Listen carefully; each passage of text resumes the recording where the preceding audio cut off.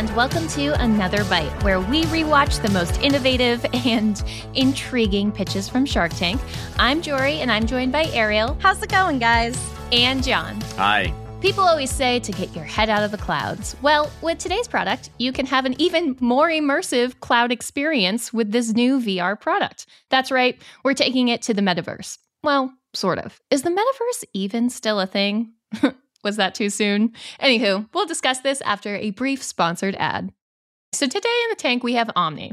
And Omni is brought to us by founder Jon. And Jon is asking for a whopping $2 million for 10% in the business. Folks, this is a $20 million valuation. Gads. Got a big boy. So Omni, it's a treadmill, but it's not just any treadmill. Omni is the first VR platform that allows you to walk in omnidirectional motion. It is a mat with a low friction surface that you can walk on with these special VR shoes. And essentially, when you strap into your VR game, it lets you walk without worrying about running into your couch. So you strap into this support belt system and you can run in your VR game. You can pick up things, you can shoot at things, and you never have to worry about the fact that you're actually in your living room.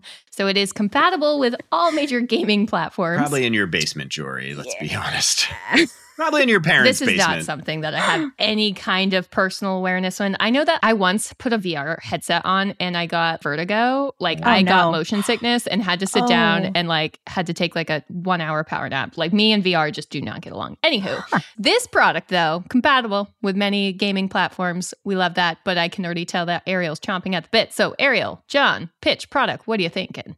So basically, just to visualize this, you know those little trampolines that you jump on, the mini ones at the gym? The it basically looks like that. Yes, it looks like an aerobic trampoline, but with a little bar in the front and then a little belt that connects to it, which basically allows you to run around. Like a Barbie stand for humans.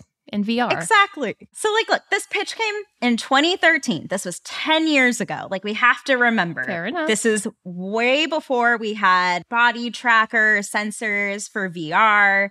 My biggest problem with this is one, they're definitely overvaluating themselves. I know just because you provide technology does not mean that you have to go for the highest valuation. Second piece, price point, actually pretty good for VR, hardware and technology. $500 is pretty feasible. I think their audience was off. This should not be a direct-to-consumer product. I see this being something that would serve really well in arcades or, potentially schools or more of working within the industry as opposed to the D2C component.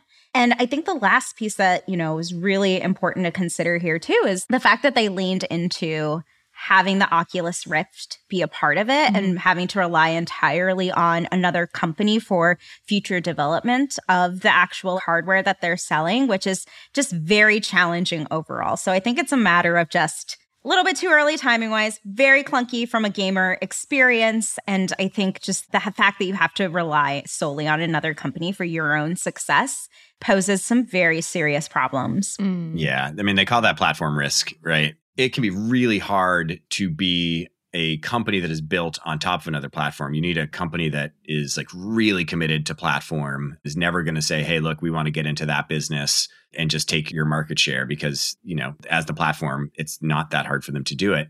So that's one thing, is just there's big platform risk with this company. The other thing, to your point, Ariel, is it's hard enough to time the VR market, never mind to time the VR accessory market. Yeah. People are going to get VR headsets, and that's going to be a big cash outlay for them. Whenever people do finally get VR headsets, we are 10 years later, and Apple has finally launched their Haloed VR headset and has already cut forecast of sales because no one's going to buy it. You're still early on VR. It's not for gaming, though, Mark, I'd argue. Bet the entire Facebook company on the metaverse in VR, and he's unwinding it all. I don't know if he'll change the name of the company back. But again, the metaverse was not meant to be for gaming and entertainment. I think in Zuck's mind, it was meant more for having meetings and connecting with people. There's a difference between escaping in a game versus leveraging VR to connect with people. Do you have a VR headset? I do not. Interesting. I've used the Oculus Rift, though. I've gone to like museums where they have like that digital component so you can wear like the VR set and like see your surroundings and stuff. So like I love when it's a part of like an immersive experience. And how much do you game? How many colors of video game controller do you have? You remember. 4. 4 colors of video game, but no colors. VR headset. So you're a massive gamer. Like a gamer. huge gamer and you don't have a VR headset. Huh. When it comes to VR games, technology-wise, we're not there yet from like a computational standpoint to be able to have the same level of like graphics. Totally agree. We're just not there. The timing of the market is still off. It's 10 years later. Right. So they're building on another company's platform, number one. That's super tough to get right. They're also trying to time some new wave of tech adoption that turns out is going to be very, very hard to time. And they want a huge valuation with no product market fit yet. Yeah. All 3 of those things make it pretty uninvestable from my perspective. They're a little too early. And that makes it especially hard for Shark Tank. Yeah. Shark Tank tends to be designed for cash flow generating businesses. Just good old businesses that need working capital and produce cash, not long-term return technology investments where more likely than not, most of them will fail. A few of them will really succeed, and they'll succeed really dramatically, and that'll give like great payoffs to the overall portfolio of investment. It seems like if this was going to be so aligned with Oculus, do you think that these founders were hoping to be acquired rather than continuing to push their own product? I didn't get that vibe. Okay. I think they were really set on believing that gamers would find benefit and utilize this to enhance their gaming currently, but I don't see it as being like, hey, we just want to sell this. Yeah. And the only reason Oculus would buy them would be to bundle it with the product. Like, it's hard enough to sell headsets. I think we're going to be able to sell headsets and trackpads and shoes to go with it. Yeah, special non-friction shoes. There's so many barriers to this product. It's tough. It's super cool, though. Yeah. It's hard to see innovation get stuck with a capital crunch, but this one is pretty non-commercializable right now. I think the Sharks saw that too. Yeah. I was not a fan of like all the Sharks comments throughout this. They were very typecast for gamers. Yeah. They definitely were very stereotypical notions of who that audience is. Yeah, definitely some heavy stereotyping going Big time. on. I was not a fan. But also, again, this is 10 years ago. I do think the narrative around who video games and for what reasons like has changed a bit. But, you know, we talk about this being really niche.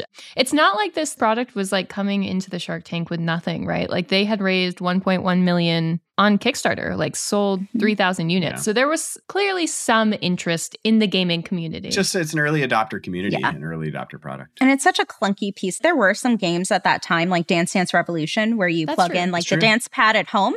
So like there were options on the market, but you didn't need to have special socks or anything to use a DDR pad. Like it was a lower barrier of entry. As we've been hinting at, though, the Sharks weren't so sold on this product. They were seeing it as too much of a risk, as like a sub-segment of a fuller product range with no plan of growth. Ultimately, no offers and no deals were made for the Omni. Womp womp.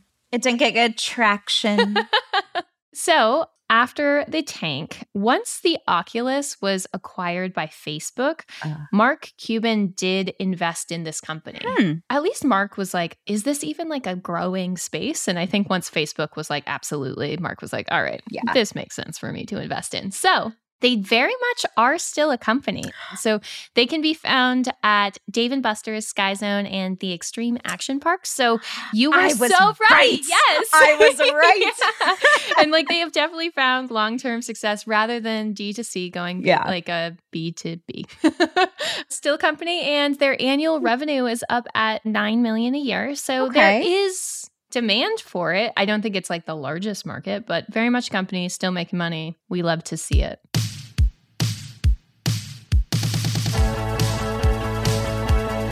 Today's episode was written and produced by the mythical Matthew Brown. Additional support comes from Melanie Romero and editing from Robert Hartwig. If you're a fan of the show, even if you're not a fan of the show, tell a friend. Word of mouth is the best way to support the show. That does it for me. We'll see you next episode here in the tank for another bite.